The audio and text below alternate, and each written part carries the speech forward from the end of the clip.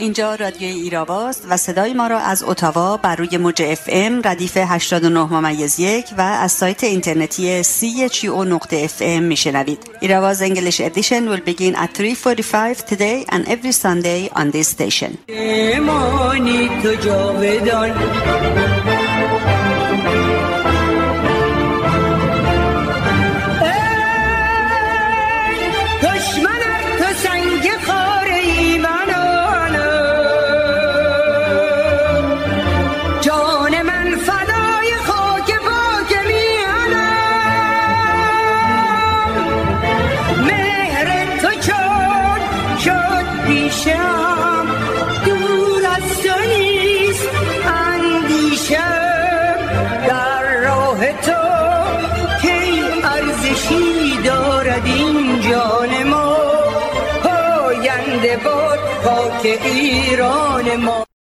شاعرش می‌خواندند یا هنرمند.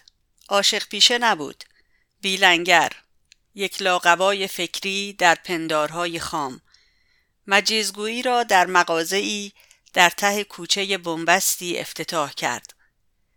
بر قیمت تمامی اجناسش که تاریخ مصرفشان گذشته بود نوشت نرخ روز. سهیلا دشتی. با سلام و درود به شما شنوندگان گرامی رادیو ایراوا، نرگس غفاری هستم و برنامه این هفته 19 دی 1400 برابر با 9 ژانویه 2022 رو با گرامی داشته یاد قتل عام شدگان هواپیمای اوکراینی آغاز می‌کنیم.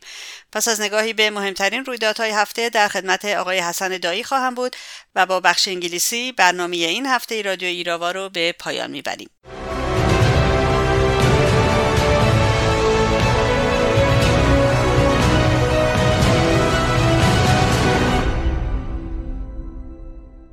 سازمان مجاهدین خلق ایران روز پنجشنبه 16 دی برابر با 6 ژانویه اعلام کرد که آمار جانباختگان کرونا در 547 شهر ایران از 495,500 تن بیشتر است. به نقل از سایت CTV نیوز تا روز پنجشنبه 6 ژانویه از 2,437,822 کیس مثبت کرونا در کانادا 2,30,568 تن بهبود یافته و 30,584 تن دیگر فوت کردند. با ورود ویروس جهش‌یافته امیکرون به کانادا موج جدیدی از مبتلایان به این ویروس در این کشور مشاهده شده است. در همین روز ایالت اونتاریو با 13,339 کیس جدید و 20 فوتی و ایالت کبک با 15,874 کیس و 26 فوتی صدرنشین جدول کرونا در این کشور شدند. مسئولان بهداشت و درمان کانادا از مردم می‌خواهند که فاصله اجتماعی را رعایت کرده واکسن بزنند و از ماسک استفاده کنند. در آستانه دومین سالگرد سرنگون کردن هواپیمای اوکراینی توسط سپاه پاسداران، دادگاه عالی اونتاریو در کانادا روز دوشنبه 3 ژانویه رژیم ایران را به پرداخت حداقل 107 میلیون دلار کانادا جریمه نقدی به خانواده‌های 6 تن از قربانیان هواپیمای اوکراینی 752 محکوم کرد. ادوارد بلوبابا قاضی این دادگاه در ماه می 2021 حکم داده بود که شلیک پدافند هواپیمای سپاه پاسداران به این هواپیما که به کشته شدن 176 سرنشین آن منجر شد عمدی و بر اساس قوانین کیفری اقدامی تروریستی بوده است. قاضی بلوبابا در حکم تازه خود در مجموع 107 میلیون دلار از جمله برای خسارت مادی و آسیب‌های روحی وارده به خانواده‌های بازماندگان به اضافه هزینه‌های دادگاه شاکیان تعیین کرده است. از سوی دیگر رویتر روز 6 ژانویه برابر با 16 دی نوشت کانادا، انگلستان، سوئد و اوکراین میگویند هر گونه تلاش بیشتر برای گفتگو با رژیم ایران در مورد غیرآمد بیهوده است.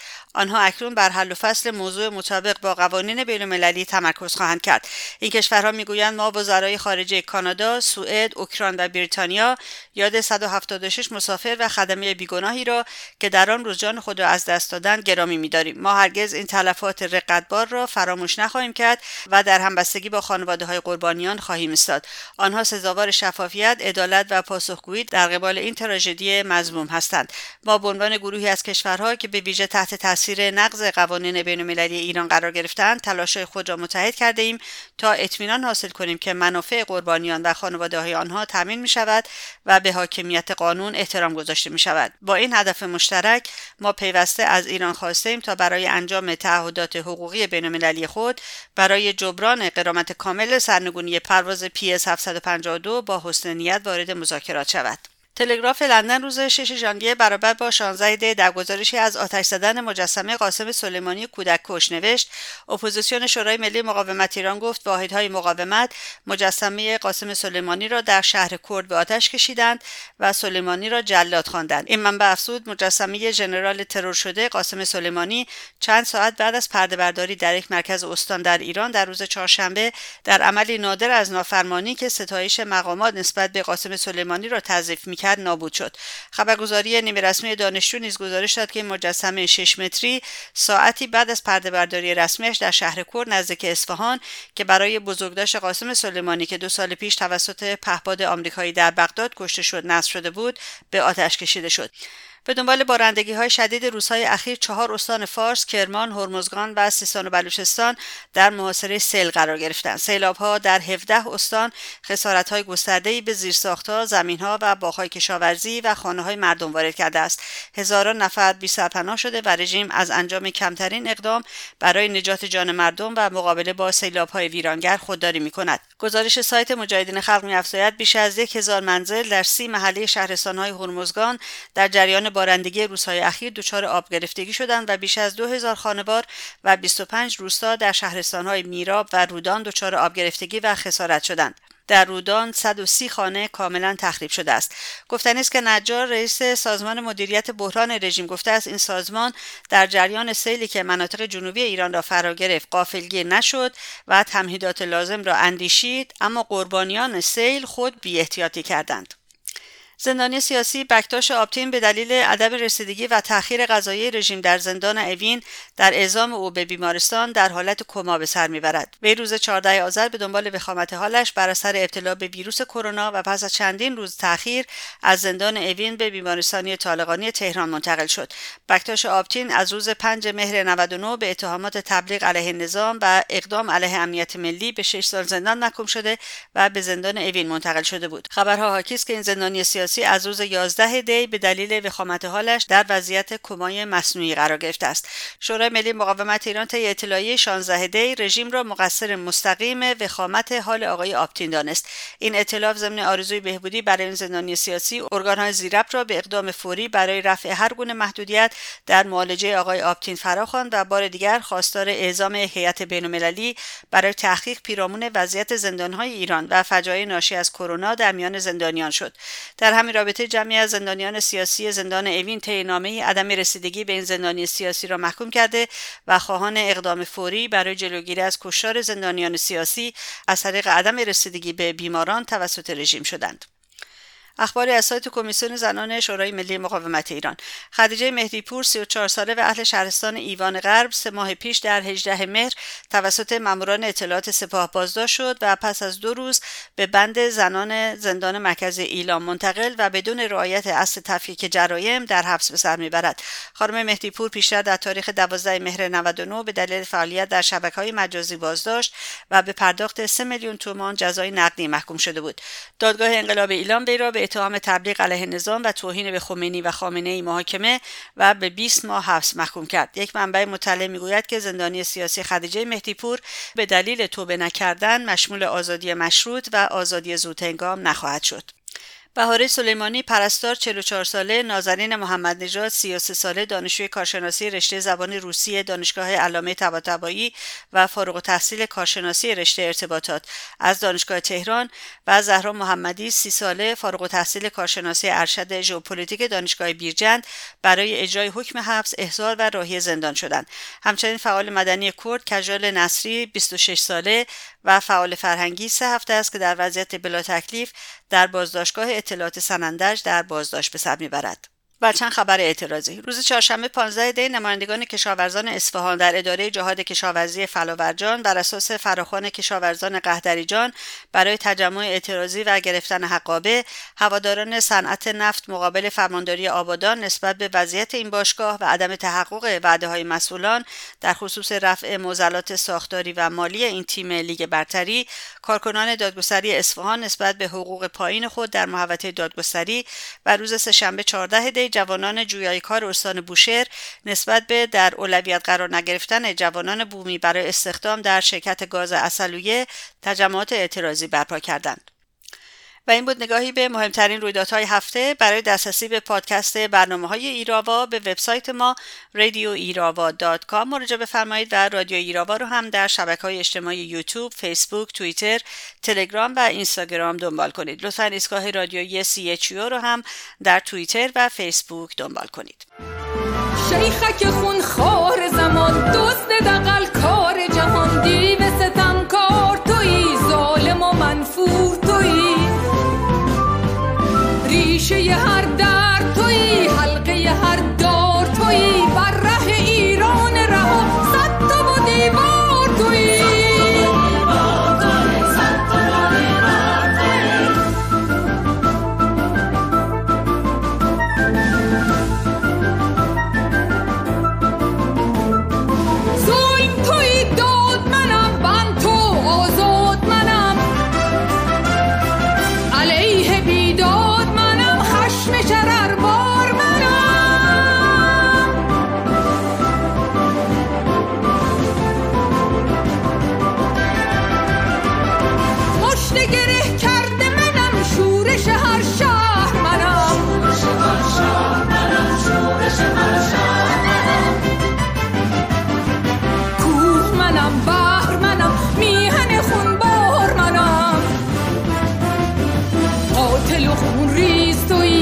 کش و توفند منم، قیام کوبنده شبم، جنبش توفنده شبم، سوی بنا و بیت تو سیل خروشنده شبم، خروشنده شبم، سیل خروشنده شبم، میهن غارت شده را، خلق خیانت شده را، برون کشم ز جنگ تو،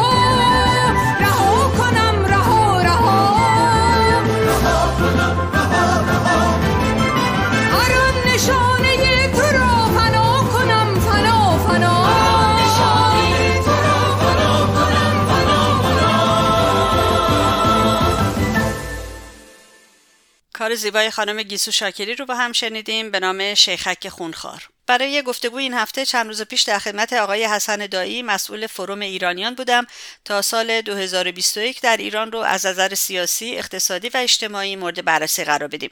البته تحولات مهم دیگر سال 2021 یعنی بنبست مذاکرات اتمی، تاثیرات دادگاه حمید نوری بر جنبش آزادیخواهانه مردم ایران، وضعیت کرونا و اعتراضات سراسری معلمان رو هم مورد بررسی قرار دادیم که همینک توجه شما رو به این گفتگو جلب می‌کنم.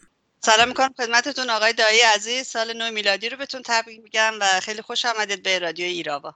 سلام خانم غفاری، تبریک سال نو و تبریک به همه شنوندگان. خوشحالم که در خدمتتون هستم. و همچنین آقای دایی، منم خیلی خوشحالم که بالاخره وقتتون باز شد، ما در خدمتتون هستیم. آقای دایی، در آغاز سال 2022 هستیم، کمتر از 10 روز از سال جدید گذشته. توی این بحث می‌خوایم یک درک بهتری داشته باشیم از وضعیت رژیم و موقعیت جنبش مردمی در ایران و همینطور چشمانداز تحولات توی سال جدید. البته خب از جنبه‌های مختلفی میشه به وضعیت ایران در سال میلادی گذشته نگاه کرد که با اجازهتون آقای دایی از نقطه نظر سیاسی شروع می‌کنیم. سوال این است که وضعیت رژیم توی سال گذشته چگونه بود؟ آیا روی کار آمدن رئیسی تأثیری داشت روی تحولات سیاسی و اجتماعی ایران؟ آیا رژیم رو تضعیف کرده، این نکته قوی کرده و الان در چه وضعیتی است؟ فکر کنم درست میفهمید. ببینید ما با مجموعه‌ای از سوالات الان روبرو هستیم در سال جدید. اینکه بالاخره وضع حکومت چطوره، وضع اقتصادش چطوره، از نظر سیاسی در کجاست، مهمتر از همه موقعیت جنبش کجاست، به چه سمتی داریم میریم، مذاکرات برجام چیه، منطقه در چه حالیه، همه اینها سوالاتی که هست. خب طبیعتا ما فکر میکنم که اگه ما یه چارچوبی به دست بیاریم، طبیعتا نمیشه پاسخ همه اینها رو که داد. علم ریاضی هم که نیست بشه دقیق گفت. برای هر کدوم از اینا حدودا یه چارچوبی ما پیدا بکنیم که در داخل اون چارچوب بتونیم تحولات رو نگاه بکنیم، بگیم مثلا به نظر میرسه به این سمت داریم میریم، اینجا بودیم، اینجا هستیم و احتمالاً به این سمت هم خواهیم رفت. یعنی چارچوبه ها رو اگه مشخص کنیم خیلی مهمه. و طبیعتاً هم مهمترین سوال اینه که در این تقابلی که بین مردم با حکومت هست که این دعوای اصلیه، این سوال اصلیه، بقیه همه فرع این هستن. خب این به کدوم سمت میره، کجا قرار داره. حالا از نظر سیاسی که فرمودید، به اعتقاد من خب ما بحثی که کردیم اینه که بالاخره در این چند سال یه تحول مهمی که شد، یک تحول بنیادین سیاسی بود، به این معنا که ما یه بختکی داشتیم تو مملکت به نام بختک اصلاح طلبی که بخشی از مردم یا این توهم وجود داشت که میشه بالاخره از صندوق رأی و امید بستن به حکومت کاری کرد. حکومت هم به غایت از این مسئله استفاده میکرد. این توهم از بین رفت. این توهم سال 96 که اون قیام دیماه 96 شد، به اعتقاد من حبابش ترکید. به این دلیل هم ترکید که یه سری امیدهایی که مردم داشتن که مثلا برخی بالاخره که حالا روحانی میاد و با دنیا سازش میکنن و برجام شده و وضعشون بهتر میشه و تغییری میشه، همه اینها مشخص شد که دروغ بوده. هیچ چیزی گیر مردم نیامد، وضع مردم بدتر هم شد. در حقیقت اون دیماه یه نقطه عطف بود. خب این نقطه عطف خودش رو بعداً از نظر سیاسی نشون داد توی اون انتخابات قلابی که اینا داشتن، چه تو مجلسشون چه ریاست جمهوری. دیدیم که حدود مثلا 20% به گفته خودشون در شهرهای مهم شرکت کردن، یعنی یک افتضاح بود و به اذعان همه در حقیقت مردم از همه جناح‌های حکومتی عبور کردن. یعنی مفهومش اینه که مردم دیگه به این نظام هیچ امیدی ندارن. این یه تحول سیاسی بسیار بنیادینه. خب وقتی مردم امیدی به نظام نداشته باشن، از دو حالت خارج نیست: یا میرن تو خونه هاشون میشینن که خب همچین اتفاق نیفتاده. ما نگاه بکنیم به سال پیش، سال قبلش مردم تو خیابونان، مردم اعتراض میکنن. یا اینکه میرن به طرف اینکه هر جور شده بالاخره راهشو پیدا خواهیم کرد، ما هم باید کمک کنیم، هم کمک خواهیم کرد بالاخره که این حکومت رو ساقط بکنن. یعنی از امید بستن به حکومت وارد دوران جدید شه. حالا رئیسی رو آورد حکومت. رئیسی در حقیقت همونطور که بارها هم پارسال گذشته بحث کردیم این بود، در حقیقت پاسخ حکومت بود به همین تغییر دوران، به همین تغییر شرایط. خب پاسخش چی بود حکومت؟ مثلا اومد در این بنبست سیاسی که با مردم داره راه حلی جلو پای مردم گذاشت، خواست مشکلی رو حل بکنه، اونها رو مشارکت بده، امید جدیدی بده؟ نه خیر. اصلا رئیسی رو آورده برای اینکه بتونه با نمایش اقتدار و انسجام، یعنی این دو فاکتوری که گفتیم، بتونه خودش رو در مقابل قیام بعدی و حرکت‌های بعدی مردم آماده بکنه. یعنی معنی شرایط سیاسی مملکت اینه: مردم دنبال هر راهی خواهند گشت، حالا قیام‌های بعدی باشه، حرکت‌های صنفی، حالا اینا رو هم میشه صحبت کرد. بله. که حکومت چطور بندازن. حکومت هیچ راه حل سیاسی نداره. حکومت نشسته منتظر طوفان، آماده اینه که تحولی بشه، مردم بیان تو خیابون بکشه. هیچ راهی غیر از سرکوب نداره. یعنی معادله خیلی آسان شده درکش، به این معنا که دو وجهی شده. هیچ خندقی بین مردم و نظام دیگه نیست، همه حائل‌ها برداشته شده. این یه تحول سیاسی بنیادین بوده. حالا رئیسی اومده، چه تغییر شده؟ حباب رئیسی خیلی زودتر از اون که فکر میکردیم ما حبابش ترکیده. یعنی واقعا خیلی تو خالیه. میبینید که هیچ اتوریته‌ای نداره و هیچ تأثیری هم نداره. همین تظاهرات اصفهان رو نگاه بکنیم، تظاهرات معلمان رو نگاه بکنیم، حتی خوزستان اتفاقی که افتاد، میبینیم که هیچ تأثیری نداشته. بنابراین حکومت هیچ راه حلی نداره. راه حل سرکوب آوردن رئیسی هم ممکنه به انسجام درونی خودشون کمی کمک بکنه که اونم بسیار کوتاه مدت و محدود خواهد بود، اما در پاسخ به مردم هیچ چیزی نیست و حکومت طبیعتاً به اعتقاد من ضعیفتر شده. یعنی سال 2021 سال بدی بود برای رژیم، ولی سال 2022 فکر می‌کنید رژیم توی چه وضعیتی قرار بگیره از نظر سیاسی؟ خب ببینید، اگه ما دعوا رو همین دعوای مردم با نظام بدونیم، حکومت چی داره مثلا بخواد جلوی مردم بیسته؟ مثلا چه کارت داره که مثلا تنش‌ها رو کاهش بده؟ مثلا مردم به طرف هیچی نداره غیر از سرکوب. یعنی معادله همین شده که مردم از هر راه استفاده خواهند کرد حکومت رو بندازن. حکومت هم فقط راه سرکوب داره. ببینید سرکوب راحت نیست. ما این که میگیم خب آقا دیگه حکومت بعدش میاد 100,000 تا 1,000,000 دیگر هم میکشه. ببینید سرکوب اگه راحت بود همه حکومت‌های دنیا میرفتن از اون بالا با بمب مینداختن رو سر مردم هر کی تظاهرات بود. نمیشه. خاطر که هزینه داره منظورتونه؟ هزینه داره. هزینهش مهمترینه داخل خود نظامه. مثلا اصفهان، خب اگه میرفت شروع می‌کرد به کشتن، خب بالاخره اصفهان کی باید بره بکشه؟ همین بسیجی‌ها، خواهر مادرای خیلی خودشونن. اینا نیروهای خود نظام ریختن تو خیابون. هیچ جا مثل اصفهان طرفدار نظام نبودن. براشون داخلشون بها داره، داخلشون شکاف ایجاد میشه، قدرتشون هی روز به روز کاسته تر میشه در سرکوب.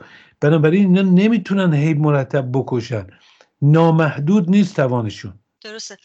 توی گفتارهای قبلی که با هم داشتیم آقای دایی، شما مرتب از اقتصاد ورشکسته رژیم صحبت میکردید. خب توی سال 2021 هم رژیم ورشکسته تر شد و به نسبت همون وضعیت مردم هم متاسفانه با فلاکت بیشتری همراه بود.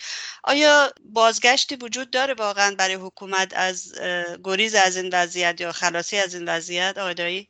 بله، من یه نکته رو بگم. واقعش اینه که من خودم بارها وقتی در مورد اوضاع صحبت میکنم، فکر میکنم، گاهی اوقات میگم ممکنه برخی از شنوندگان یا بینندگان هر جا هست تصور کنن که ما داریم تمام چیزهای منفی حکومت رو جمع میکنیم تا یه تصویر ضعیفی مثلا از حکومت نشون بدیم اونطور که دلمون میخواد. واقعش اینه که ما حتی اگر بخوایم خوب جلو بدیم اوضاع رو به نفع حکومت هم نمیتونیم. یعنی اینا که میگیم همه واقعیت ناشی از ذهن ما نیست. به خصوص وقتی راجع به اقتصاد ما میرسیم، موقعی که روحانی 9 سال پیش، 8 سال و نیم پیش رئیس جمهور شد، خود اقتصاددانای حکومت یه اصطلاحی رو به کار بردن به عنوانی که ما وارد سیاهچال شدیم، که یعنی وارد دورانی خواهیم شد دیگه برگشت ناپذیره. توان استراتژیک حکومت برای بازسازی اقتصاد دیگه بین رفته. چون بالاخره ما این بحث رو بارها کردیم، این اقتصاد حکومت مافیا زده است، اولویتاش داخل نیست، برنامه ریزی نداره، بعد اصلا هیچ تصمیم گیری جدی نمیکنه. مهمتر از همه اینه که نمیتونید شما در قرن 21 اقتصادی رو بسازید که اونم اکثرش رو نفت سواره، یعنی فروش نفت، بعد بیاید با تمام کشورهای منطقه و با جهان جنگ داشته باشید، تحت تحریم هم باشید. مهمترینش ایناست، یعنی یکی خصوصیات درونی اقتصاد حکومت مافیایی و غیره است که این قابل ترمیم نیست، نمیتونه هیچ دستش بزنه. یکم دعوایی که با جهان داره، این دعوای جهان رو تا موقعی که حکومت هست ادامه پیدا خواهد کرد. بنابراین خب وقتی این دوتا نیست، پس وقتی میگیم ورشکستگی حکومت برگشت ناپذیره، یعنی اینکه هیچ راهی نداره. ببینید مثلا یه توهم اینا داشتن، دو تا راه حل پیشنهاد میکردن. یه عده مثل روحانی و رفسنجانی و خاتمی میگفتن آقا بریم با دنیا هر جور شده کمی کنار بیایم، بدون اون که سیاست‌های منطقی و چی رو مثلا دست بزنیم، تنش زدایی بکنیم تا سرمایه‌گذاران خارجی بیان ایران. نمیشه. الان به خاطر تحریم‌های بیشتر امکانش وجود نداره. ما بعد از برجام صحبت کردیم، یک کمپانی به ایران نرفت. اینا انتظار داشتن، انتظار معجزه که سالی 50 میلیارد سرمایه‌گذاری خارجی بشه مثلا اقتصادشون نجات پیدا کنه. این تصوریه که دارن. در عرض 2 سال و نیمی که برجام بعدش شده بود، 12 میلیارد یا 10.5 میلیارد، دقیقا یادم نیست چقدر، در ایران رفتن که از این میزان 5 میلیاردش مال توتال بود، پس گرفت. امکان نداره. این یه راه حل دومی که به نظرشون میگن اقتصاد مقاومتی، یه چیز مافیایی، همین بنیاد برکت که هست واقعا. بنابراین چجوری با کدام معجزه باید این اقتصاد ورشکسته نجات پیدا کنه؟ نه، نگاه بکنیم اتفاقاتی که توی 6 ماه افتاده، 8 ماه افتاده، اقتصاد بهتر شده یا بدتر شده. بنابراین هیچ راه حلی وجود نداره برای ترمیم این اقتصاد. و الان هم خود رئیسی و هم مقامات دیگرشون دارن التماس میکنن به ایرانیایی که تو خارج کشور هستن، پول دارن در واقع، که برگردن ایران و پولاشون رو تحویل حکومت آخوندها بدن، بعدش هم حتما مثل زنده یاد عادل کیانپور زندان بیفتن و مجبور بشه با اون وضعیت جانش رو از دست بده. کاملا درسته. یکی دیگه از مسائل مهم سال 2021 شما هم در این ابتدای این گفتگو بهش اشاره کردید، اونم به بنبست رسیدن مذاکرات هسته‌ای هست توی وین. دلیل این بنبست چیه آقای دایی؟ سرانجام این مذاکرات به نظر شما به کجا خواهد انجامید؟ و سوالی که فکر می‌کنم خیلی روش فکر می‌کنن این است که آیا حمله اسرائیل یا حتی خود آمریکا به تأسیسات هسته‌ای رژیم در چشم‌انداز هست یا نه؟ بله، ببینید ما اون صحبتی که کردیم که بالاخره باید یه چارچوبی داشته باشیم، داشتن چارچوب به ویژه در مورد مذاکرات هسته‌ای خیلی لازمه.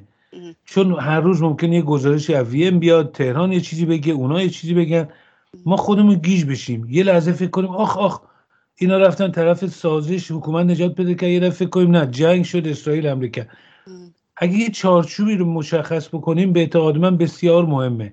به نظر من همین نبودن چارچوب بود که خیلی‌ها به اشتباه فکر کردن که بایدن که اومد بلافاصله برمیگردن به برجام. اون دشواری‌ها و موانع رو نمی‌دیدن.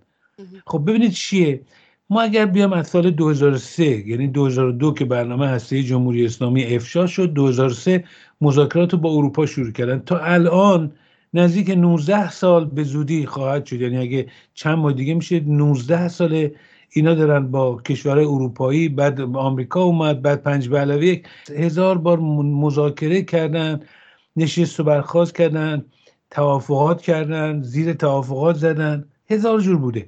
خب الان که به اینجا رسیدیم چیه؟ ببینید مسئله هسته جمهوری اسلامی یه چیزش خیلی روشنه. این رو ما اگه چارچوبشو ببینیم فکر کنم که حدسم میتونیم بذاریم که به کدوم مسیر ممکنه بره. چارچوبو اگر چجوری باید بچینیم آقای دایی؟ برام توضیح بدین لطفا. چارچوب از اینجا بشینیم، یه اصول مسلم، یه داده های کاملا معلومی رو پایه قرار بدیم، بر اساس اون حرکت بکنیم. پایه اول اینه که ببینید دعوا سر چیه؟ دعوای این برنامه هستی جمهوری اسلامی با دنیا سر چیه؟ مثلا جمهوری اسلامی می‌خواد بره نیروگاه بزنه برق تولید بکنه؟ نه، دعوا سر اینه که جمهوری اسلامی می‌خواد چه از طریق غنیسازی اورانیوم یا چه از طریق آب سنگین عراق یعنی پلوتونیوم سوخت تهیه کنه برای بمب.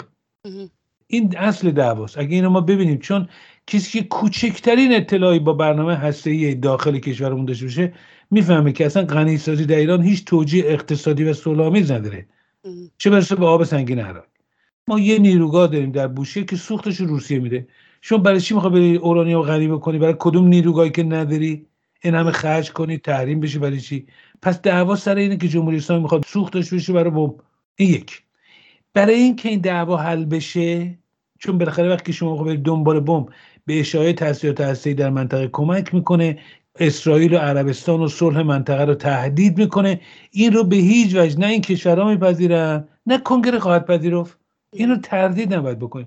بنابراین هر جا جمهوری اسلامی بین این دو راه حل قرار گرفت که آقا بیاد برنامه رو کلا تعطیل کن، مثل کاری که لیبی سال 2003 کرد، بیا برنامه غنیسازی رو تعطیل کن، مناقشه هسته‌ای رو پایان بده، نکرده نمیکنه، در این تردید نکنید. این اصل اوله.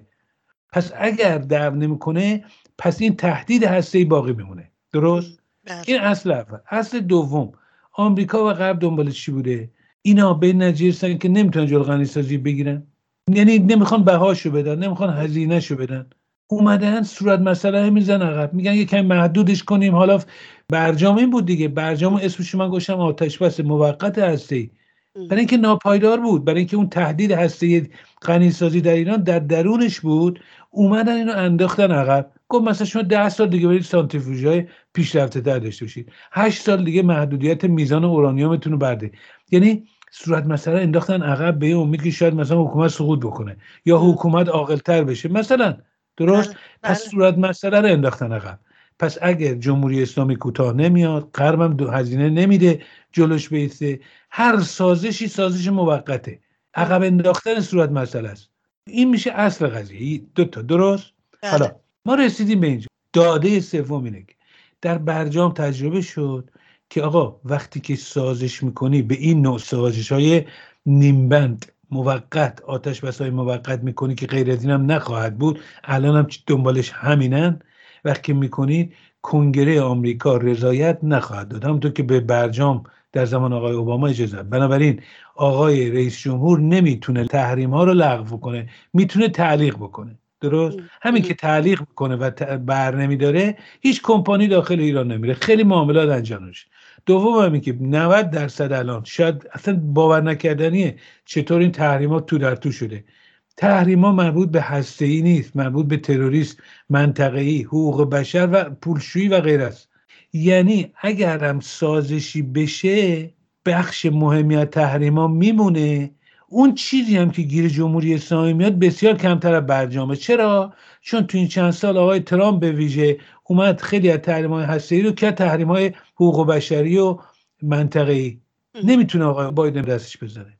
جمهوری اسلامی هم توی لیست سیاه FATF، یعنی بسیاری از تحریمات سر جاش خواهد بود. بنابراین هیچ معجزه‌ای برای حکومت به دست نمیاد. حالا بنبست سر چیه؟ دعوا سر چیه؟ توی این مدت کشش دادن یه سری مسائل سیاسی اینه، ولی خلاصش اینه. ببینید من میتونم تا فردا موانع اجرایی رو بگم، موانع اجرایی زیاده، ولی موانع اصلیش اینه: یک، اون حداقلی که جمهوری اسلامی میخواد، حداقلش چیه؟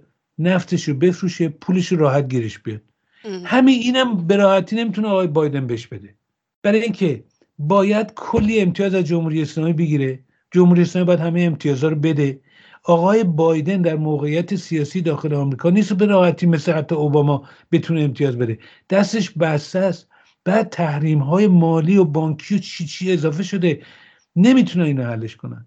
حالا یه سری رجزخوانی جمهوری اسلامی میکنه که آمریکا بیاد به ما تضمین بده دیگه. اینا حرفای برای نماز جمعه خوبه، اینا برای نشان اقتدار، ولی اصلش اینه که دعوا سر اینه که یه سری موانع اجرایی که طول میکشه.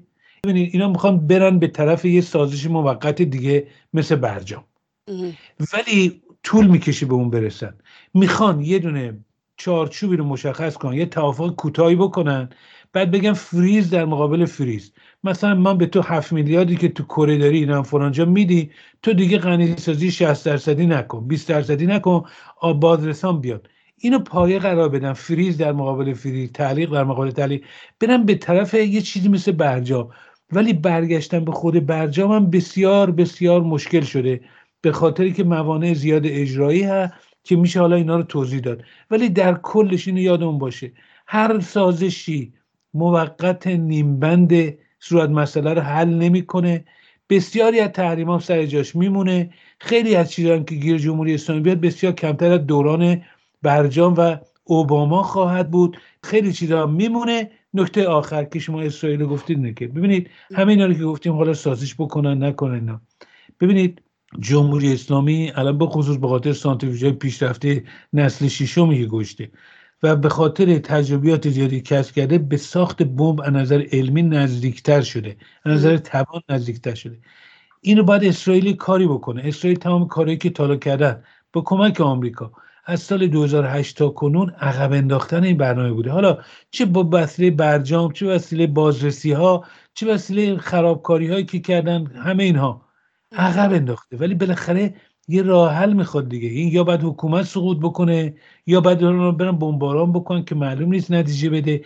ولی من تردید ندارم هر طرف سازش هم اینا بکنن، ما در 2-3 سال آینده، چون پیش بینی میشه جمهوری اسلامی 2 سال دیگه زمان لازم داره تا کلاهک هسته‌ای برای موشک رو بتونه بسازه، ما در 2-3 سال آینده به طرف یک بحران بسیار جدی خواهیم رفت. جمهوری اسلامی دست نمیکشه، اسرائیل هم نمیتونه امنیت بده دست جمهوری اسلامی. در این تردید نباید بکنیم به اعتقاد من. پس ما همه این چارچوبا این شد که سازش موقت خواهد بود، طول خواهد کشید، یعنی در گام‌های مختلف میرن، طول خواهد کشید، بخش مهمی از تحریم‌ها میمونه و چیزی هم که گیر جمهوری اسلامی میاد بسیار کمتره. اگه بشه کماکان موانع سیاسی هستا. من الان که با شما صحبت میکنم من میگم 55-45، 55 یا حتی 60% احتمال همین سازش موقت گام به گامی، مرحله به مرحله‌ای هست. نسبت به مثلا 6 ماه پیش که صحبت میکردیم من گفتم 40% احتمالش هست. به نظر من الان شانسش بیشتر شده. چرا؟ جمهوری اسلامی نیاز داره، به شدت وضعش خرابه، احتیاج به پول داره. خب چرا سازش نمیکنه اگر که براش مشکل گشا خواهد بود این مسئله؟ و اگه سازش هسته‌ای بشه آقای دایی، آیا وضعیت اقتصادی کشور هم بهتر خواهد شد؟ چه تأثیری داره روی اون؟ شرایط چجور تغییر پیدا میکنه؟ اول قسمت دوم، خب ما این بپذیریم که اقتصاد ورشکسته است که خود برجام که صحبت این بود بالای 100 میلیارد گیرشون اومد، هیچ کمکی به اقتصاد اینا نکرد. الان که اقتصاد ویرانتره، چیزی هم که گیرشون میاد کمتره که. خب این که مشخص تغییر جدی نخواهد داد. یه نفسی ممکنه بگیرن، یه ستون به اون ستون خیلی کوچیک و سریع انجام بشه، بیش از این نخواهد بود. ولی چرا سازش نمیکنه؟ چون هر عقل سالم میگه آقا اینا چرا 8 ماه پیش، 9 ماه پیش، 6 ماه پیش، خب چرا معطل چی هستین تحریما رو به جان میخرید؟ 2 تا دستگاه هست، یه دستگاه به غایت اشتباه و از ترامپ شروع میکنن. بسیاری طرفداران ترامپ اینو میگن، چون میگن ترامپ بهترین سیاست بود، بایدن اومده حکومت نجات بده. در این چارچوب غلط میان اینجوری میگن پس همه چی الان به نفع حکومته.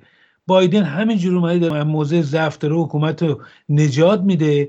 تحریما رو کاری نداره، جمهوری اسلامی داره 1-2 میلیون بشکه به نفت به چین میده، عوضش هم پر موضع قدرت هم اومده تو وین داره آمریکا رو تغییر میکنه. یعنی موضع قدرت جمهوری اسلامی اینا از ترامپ شروع میکنن، با نفرت به بایدن ادامه میدن، قدرت نمایی جمهوری اسلامی میدونن حاصل این میشه که از صبح تا شب شما میخونید تو این خبرها 10 ماهی که میگن سازش میشه همه هر رو، هی میگن پورا آزاد شد، در کره آزاد شد، کلی اخبار غیر واقعی که میگن این که، ولی تمامش اینه که همه چیزو بایدن واگذار کرده، این جمهوری اسلامی معلوم پس دنبال چیه. واقعش اینه که دست بایدن بسن به تصمیم بایدن نیست که دلش چی بخواد، که نمیتونه. باید جمهوری اسلامی بازرسی ها انجام بشه، بعد برگرده بریکاوت، یعنی زمان گریز هسته‌ای که چقدر میتونه طول بکشه که سوخت برای بمب بسازه. زمان برجام 1 سال بود، الان رسیده به 2-3 هفته. این رو باید کاهش بدن، کلی زمان بره، نمیتونه تحریما رو برداره. وقتی جمهوری اسلامی در الان داخل ایران منزل 4 تا بمب اورانیوم غنی شده داره، سانتریفیوژهای نسل 6 داره، آژانس نمیدونه موقعیت برنامه هسته ایران کجاست. خب این که نمیتونه انجام بده، اینا زمان بره. این که جمهوری اسلامی چرا تا الان سر نکرده، برای اینکه اون عرض کردم اون حداقلایی که میخوادم گیرش نیامده و میدونه که برای همون حداقلا باید کلی امتیاز بده. در این شرایط قیام، در این شرایط این براش خطرناکه، عقب نشینی داره چانه زنی میکنه. مثلا موضوع قدرت و رجزخانی، متاسفانه دوستان ایرانی ما هم خیلی ها میان این قدرت نمایی کاذب حکومت رو صبح تا شب به خورد مردم میدن. انا همین امروز یه برنامه تلویزیونی داشتم گوش میدم که این مهمه، دیدم 3 ربع داره اون تحلیلگر از چیزایی که واگذار کرده بایدن میگفت بایدن همون لابی جمهوری اسلامیه، هر چی جمهوری اسلامی خواسته رو بایدن بهش داده. آقا شما تصور بکنید، خب با جمهوری اسلامی برای چی میره وین؟ شما همه چی گیرش اومد دیگه. دقیقاً این درسته. اشتباهه، این واقعا اشتباهه.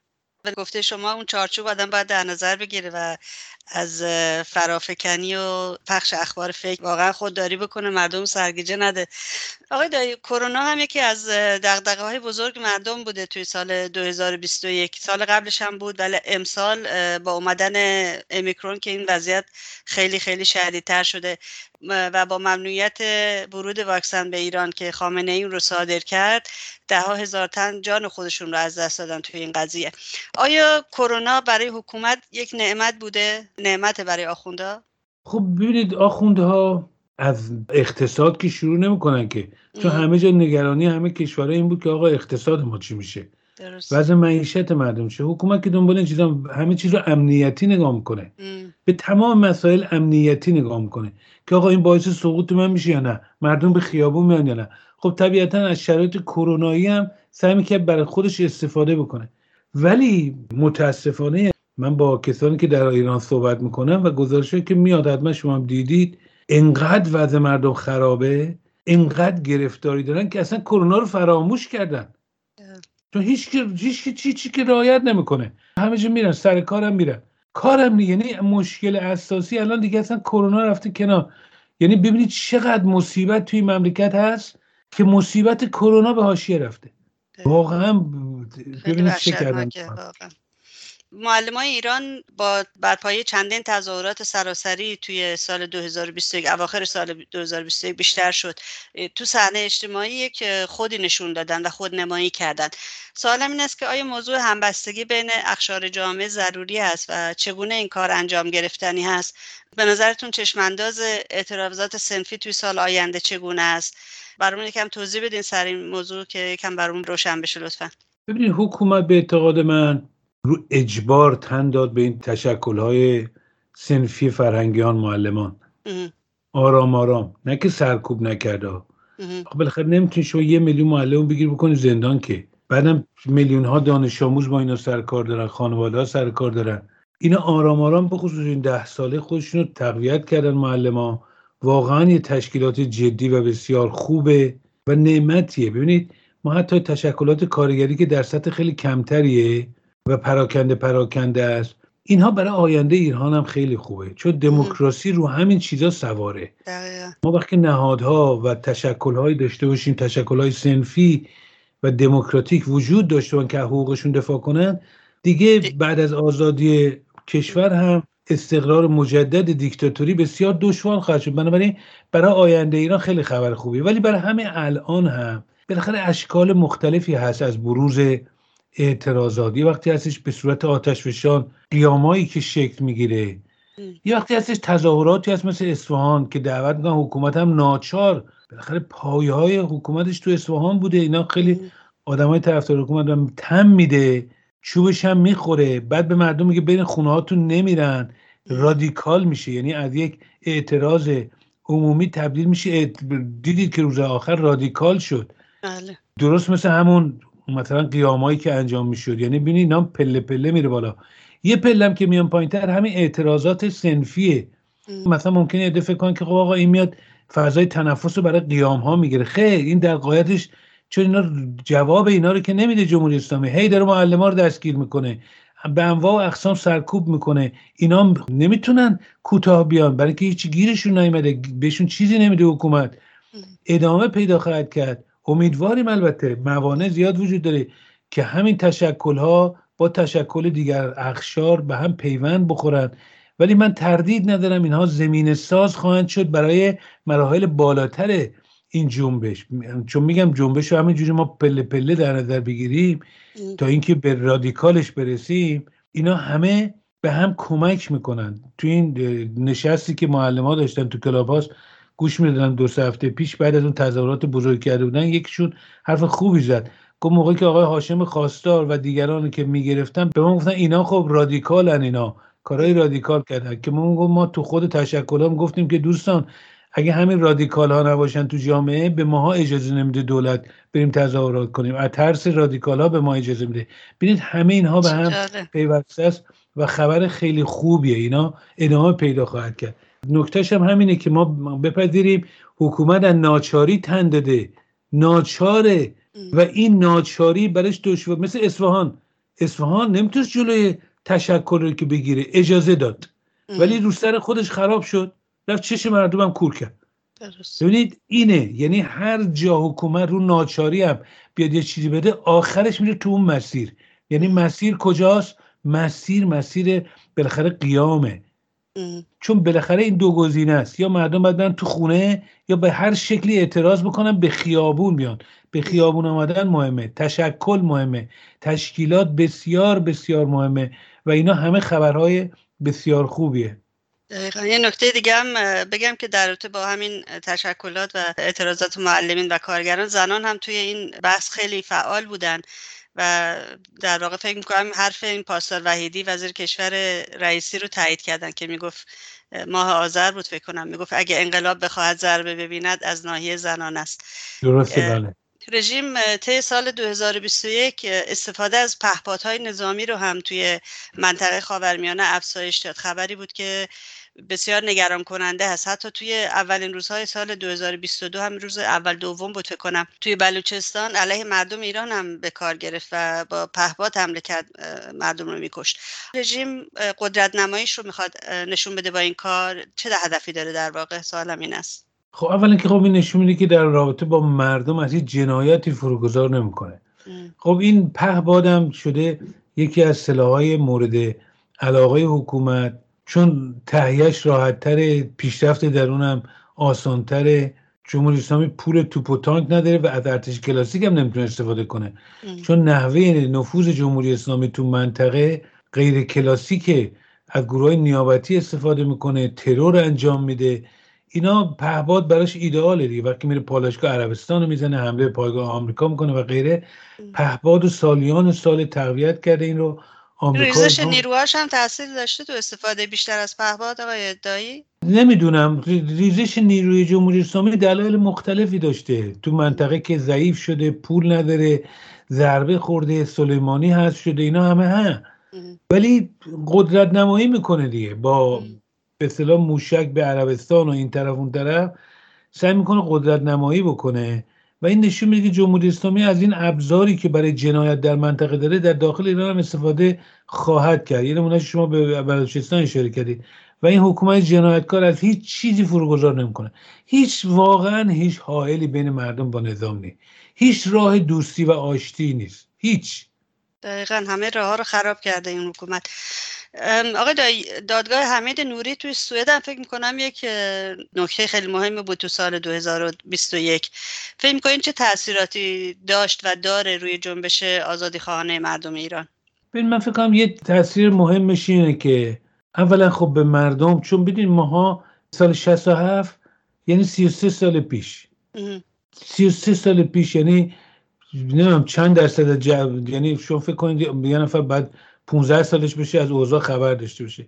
یعنی تمام جمعیت زیر 47 سال 50 سال در ایران اصلا نمیدونن اون موقع چی بوده، دهه 60 چی بوده، کشتارا یادشون نیست، 2 نسل عوض شده. خب میفهمن که اون حکومت آقا جنایتش فقط آبان و دیماه و نمینا نیست، هواپیما زدن و انداختن بیگناه ها نیست. این حکومت بدترین جنایات از روز اول کرده. این یک. دوم متوجه میشن که آقا روز اول مقاومت بوده در مقابل این حکومت، چون اون طرفش هم هست. این حکومت انواع و اقسام بسیار کسانی رو کشته. یه عده بودن واقعا قربانیانش بودن، به این معنی که درگیری هم با حکومت نداشتن، حکومت زده این بیگناه ها رو کشته، مثل هواپیما، همه هواپیما که به اوکراین هواپیما. بله درست. خب اینا قربانیان این حکومت هست. بعد ایده که میرن تو خیابون اعتراض میکنن، زندانی سیاسی، اینا واقعا خب ببینید رفتن مقاومت کردن، کشته شدن. بعد مردم میرن نه یه عده بودن تو زندان بودن، 7 سال زندان بودن، بهشون گفتن یک کلمه بنویسین، ننوشتن، رفتن به چوبه دار. یعنی مردم این پیوند میزنه، مستمر میکنه، برای مردم قوت قلبه و بخصوص اون نسل رو به این نسل پیوند میزنه و بعد کار بیشتری بشه که به خصوص به نسل جوان آرمانهای اونها که برای آزادی بود، برای مقاومت در مورد بنیادگرای اسلامی بود، اینو توضیح داده بشه. این به نظر من یه نقطه که بیشتر باید توضیح داده بشه که پیوند بخوره از نظر آرمانی، که بابا بالاخره اون دانشجو و دکتر و زن و کارگر، اون کسایی که تو زندان‌ها بودن هزار جلوی حکومت کشتن، واقعا در مقابل استبداد خمینی ایستادن، زیر بار زور نرفتن، جلوی ولایت فقیه ایستادن. اینا رو باید بگن و این پیوند میزنه برای نسل امروز خیلی خوبه و این نسل ها رو به هم پیوند میزنه و بسیار به نظر من مهمه. و به خصوص این دادگاه نوری این جنایت ها رو این شاهدا وقتی تعریف میکنن که تکان دهنده است، مردم اینها رو بشنون، نسل جدید بشنوه. این تریبونال لندن هم خیلی خوب بود به نظر من، اینم کار اقتصادی خیلی خوب بود به نظر من. همه اینها کمک میکنه به مبارزات امروز ما قصدمون تاریخ نویسی نیست، ما قصدمون اینه که چجوری از شر این حکومت خلاص بشیم و همه اینا کمک میکنه. دقیقاً همون راهی است که میگید باید مردم پیدا کنن برای سرنگونی این رژیم. آقای دایی سوال آخرم این است که نظرتون رو میخوام بدونم، تهدید اصلی رژیم توی سال جدید چیه و فکر میکنید برای مقابله با اون چه راه حلی داره؟ تهدید اصلی حکومت قیام مردمن، این مهمترینشه. اصلا آرایشی که چیده، شما ببینید اکثر استاندارا رو الان کرده سرداران سپاه. درسته. وزیر کشور رئیس سابق سپاه قدس احمد وحیدی، یه جلاد کرده رئیس جمهور. حکومت برای اینکه بتونه سرکوب بکنه، تدارک مقابله با قیام داشته باشه، به 2 چیز احتیاج داره که اینو بارها گفتیم و عرض کردیم با هم. یکی انسجام درونی، برای سرکوب باید انسجام داشته باشی، چون سرکوب مردم باعث شکاف در درون حکومت میشه. دوم نمایش اقتدار، هی مردم بترسونید، قدرت نمایی کنید، من آقا رئیسی جلاد آوردم، من تو منطقه فلانم. این قدرت نمایی کاذب رجزخانی ها، برای همین هم مذاکرات هستی براش خطرناکه، چون ضعفشون نشون میده، این براش خطرناکه. برای مسیر حکومت مشخصه. یه اقدامی که الان کرده که خیلی جالبه ببینیم اینه که اومد گفتن نیروی انتظامی ناجا هم بیاد سازمان اطلاعات داشته باشه، بعد اومدن ارتقا دادن نیروی انتظامی رو. این خیلی نکته جالبیه. چرا؟ چون ببینید از دهه 70 به بعد که اینا اومدن قرارگاه سارالله رو درست کردن و بسیار دستگاه سرکوبشون رو بروز کردن، مرتب اینا مرحله به مرحله هر چی خطراتی که از جانب مردم میدیدن، مطابق اون خطرات می اومدن دستگاه سرکوبشون رو بروز میکردن، تغییر میدادن. مثلا بعد از جنبش دانشجویی 78 سال 88 دوباره 96 همینجور. الان اومدن نیروی انتظامی رو تقویت کردن، به سازمان اطلاع دادن. رئیس نیروی انتظامی هم وزیر کشوره، یعنی رئیس سپاه قدس بوده قبلا. این نیروی انتظامی صف اول مقابله با تظاهر کنندگان و قیامه، صف اول، چون اینا مرحله به مرحله دارن دیگه. حالا سازمان‌های اطلاعاتی مطلع بشن، جلوشو بگیرن، دستگیر کنن. مهم اینه که وقتی اینا اومدن مردم به خیابون، گسترش پیدا نکنه، بتونن سرکوب بکنن. اول نیروی انتظامی، هرچی نیروی انتظامی قوی تر باشه به مراحل بالاتر نمیره که به کشت و کشتار بکشه. حتی یگان ویژه که مال خود نیروی انتظامیه، اون به اصطلاح اون کمیته‌های سابق نیروهای خالص نیروی انتظامی هن. اینا با این کاری که کردن دقیقاً دارن نشون میدن که اینا اتفاقا خطر قیام شهری و شورش ها رو بیشتر دارن میبینن. میخوان همون گام اول رو، همون سد اول رو، مانع اول رو تقویت بکنن که مراحل بعدی ازشون بازتر باشه. چون یا ببینید تجربه که کردن این بوده که شما ببینید با همه این همدانی که تو چیز کشتش سوریه حرف خوبی زد، گفت ما رفتیم اومدیم تمام کارا رو کرده بودیم، قرارگاه سارولا این کارا رو کردیم، خودمون آماده بودیم، ولی سال 88 همون جنبش سبز فهمیدیم چقدر عقب هستیم. دیدیم مردم اما جلوترن. ما رفتیم حتی سینماها، مساجد، اینا پر آدم میکردیم بتونیم آماده باشیم، اما دیدیم مردم اما جلوترن. یعنی چی؟ یعنی غافلگیر میشدن. درست؟ بله. سال 96 هم غافلگیر شدن، سال 98 هم غافل شدن. ولی جالب نگاه کنیم تو این جنبش ها، اون روزای اول نیروی انتظامی کارایی نداره، دست مردمه، شهرها دست مردمه. حالا چون سازماندهی مردم کمه، گسترش پیدا نمیکنه، اون لایه‌های بعدی سرکوب، یعنی بعد از یگان ویژه، یعنی نیروهای سپاه و اینا وارد میشن، سرکوب میکنن کامل.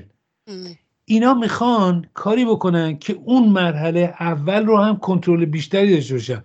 دیدن از دستشون در رفته، ولی مجموعاً نشون میده کاری که حکومت میکنه آماده طوفان، خطر اصلی قیام مردمه. خوش میخواد مثلا آماده بکنه، میدونه سرکوب براش خطرناکه، نیروی انتظامی رو داره تقویت میکنه، یعنی تمام آرایش رو گرفته. مثل که دیدین توی جنوب آمریکا اعلام میکنن آقا پنجشنبه دیگه قراره اینجا طوفان بیاد، ملت میان خونه هاشونو میپوشونن، چوب میزنن، آماده میشن. این حکومت داره این کارا رو میکنه. حالا کی بشه 6 ماه دیگه، 2 ماه، ولی ببینید صحنه سیاسی ایران الان خیلی واضح تر از این شده.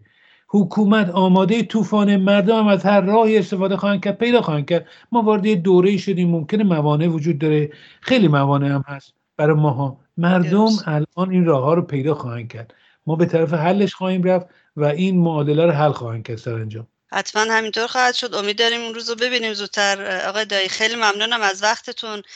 سال میلادی رو باز بهتون تبریک میگم و تو این روزهای کرونایی براتون سلامتی آرزو دارم. ممنونم از لطفتون. ممنون. خواهش میکنم.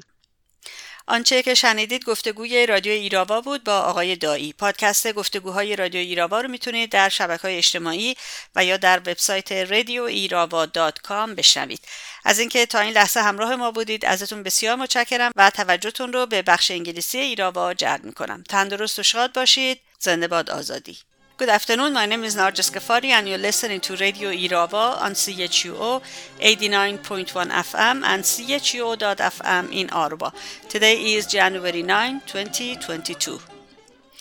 Over 495,500 people have died of the novel coronavirus in 547 cities across Iran, according to reports tallied daily by the Iranian opposition People's Mujahideen Organization of Iran, PMI-MEK, as of Thursday, January 6. An Ontario court has rewarded $107 million plus interest to the families of 6 people who died in the downing of Ukraine International Airlines Flight 752 2 years ago. The decision was issued publicly on January 3rd after Justice Edward Belubaba of Ontario Supreme Court of Justice ruled in May that the destruction of the commercial plane shortly after takeoff in Tehran, Iran, was an international act of terrorism. Iran's Islamic Revolutionary Guard Corps, IRGC, shot down the plane on January 8, 2020, killing all 176 people on board, including 55 Canadians and 30 permanent residents. The 6 family members awarded compensation by the court lost spouses, siblings, children, nieces, and nephews aboard Flight 752, according to a statement from their lawyer, Mark Arnold. They had filed a civil lawsuit against Iran and other officials they believe were to blame for the catastrophe. Agents of the Iranian regime's IRGC intelligence, Islamic Revolutionary Guard Corps, arrested Khadija Mehdipour 3 months ago on October 10, 2021. 2 days ago, they transferred Ms. Mehdipour, 34, and a resident of Ivan Gharb to the women's ward of the Central Prison of Ilam. Political prisoner Khadija Mehdipour has been arrested once before on October 3, 2020 for her activities on social media. Her sentence was to pay 3 million tumans in cash. The Revolutionary Court of Ilam tried her on charges of propaganda against the state and insulting Khomeini and Khamenei, the regime's previous and incumbent supreme leaders. The court handed down a 20-month sentence to her. A source said that political prisoner Khadija Mehdipour is not eligible for parole or early release because she has refused to express remorse. 3 female civil activists have reported to prison to serve their sentences. The 3 female activists are Bahare Soleimani and Nazanin Mohammadnejad in Tehran and Zahra Mohammadi in Sanandaj, the capital of Iranian Kurdistan province. Kurdish civil activist Kajal Nasri has been detained for 3 weeks with undetermined status in the detention center of Intelligence Department of Sanandaj. For more news regarding Iran, please visit radioirava.com or go to chio.fm and follow the links to our website. And this is it for this edition of Radio Irava. Thank you very much for tuning in. We'll be here next Sunday at 3 p.m. our local time, right here on chio.fm or chio 89.1 FM. Till then, goodbye and bedrood, and as always, long live freedom. Have a safe day. I can change the world with my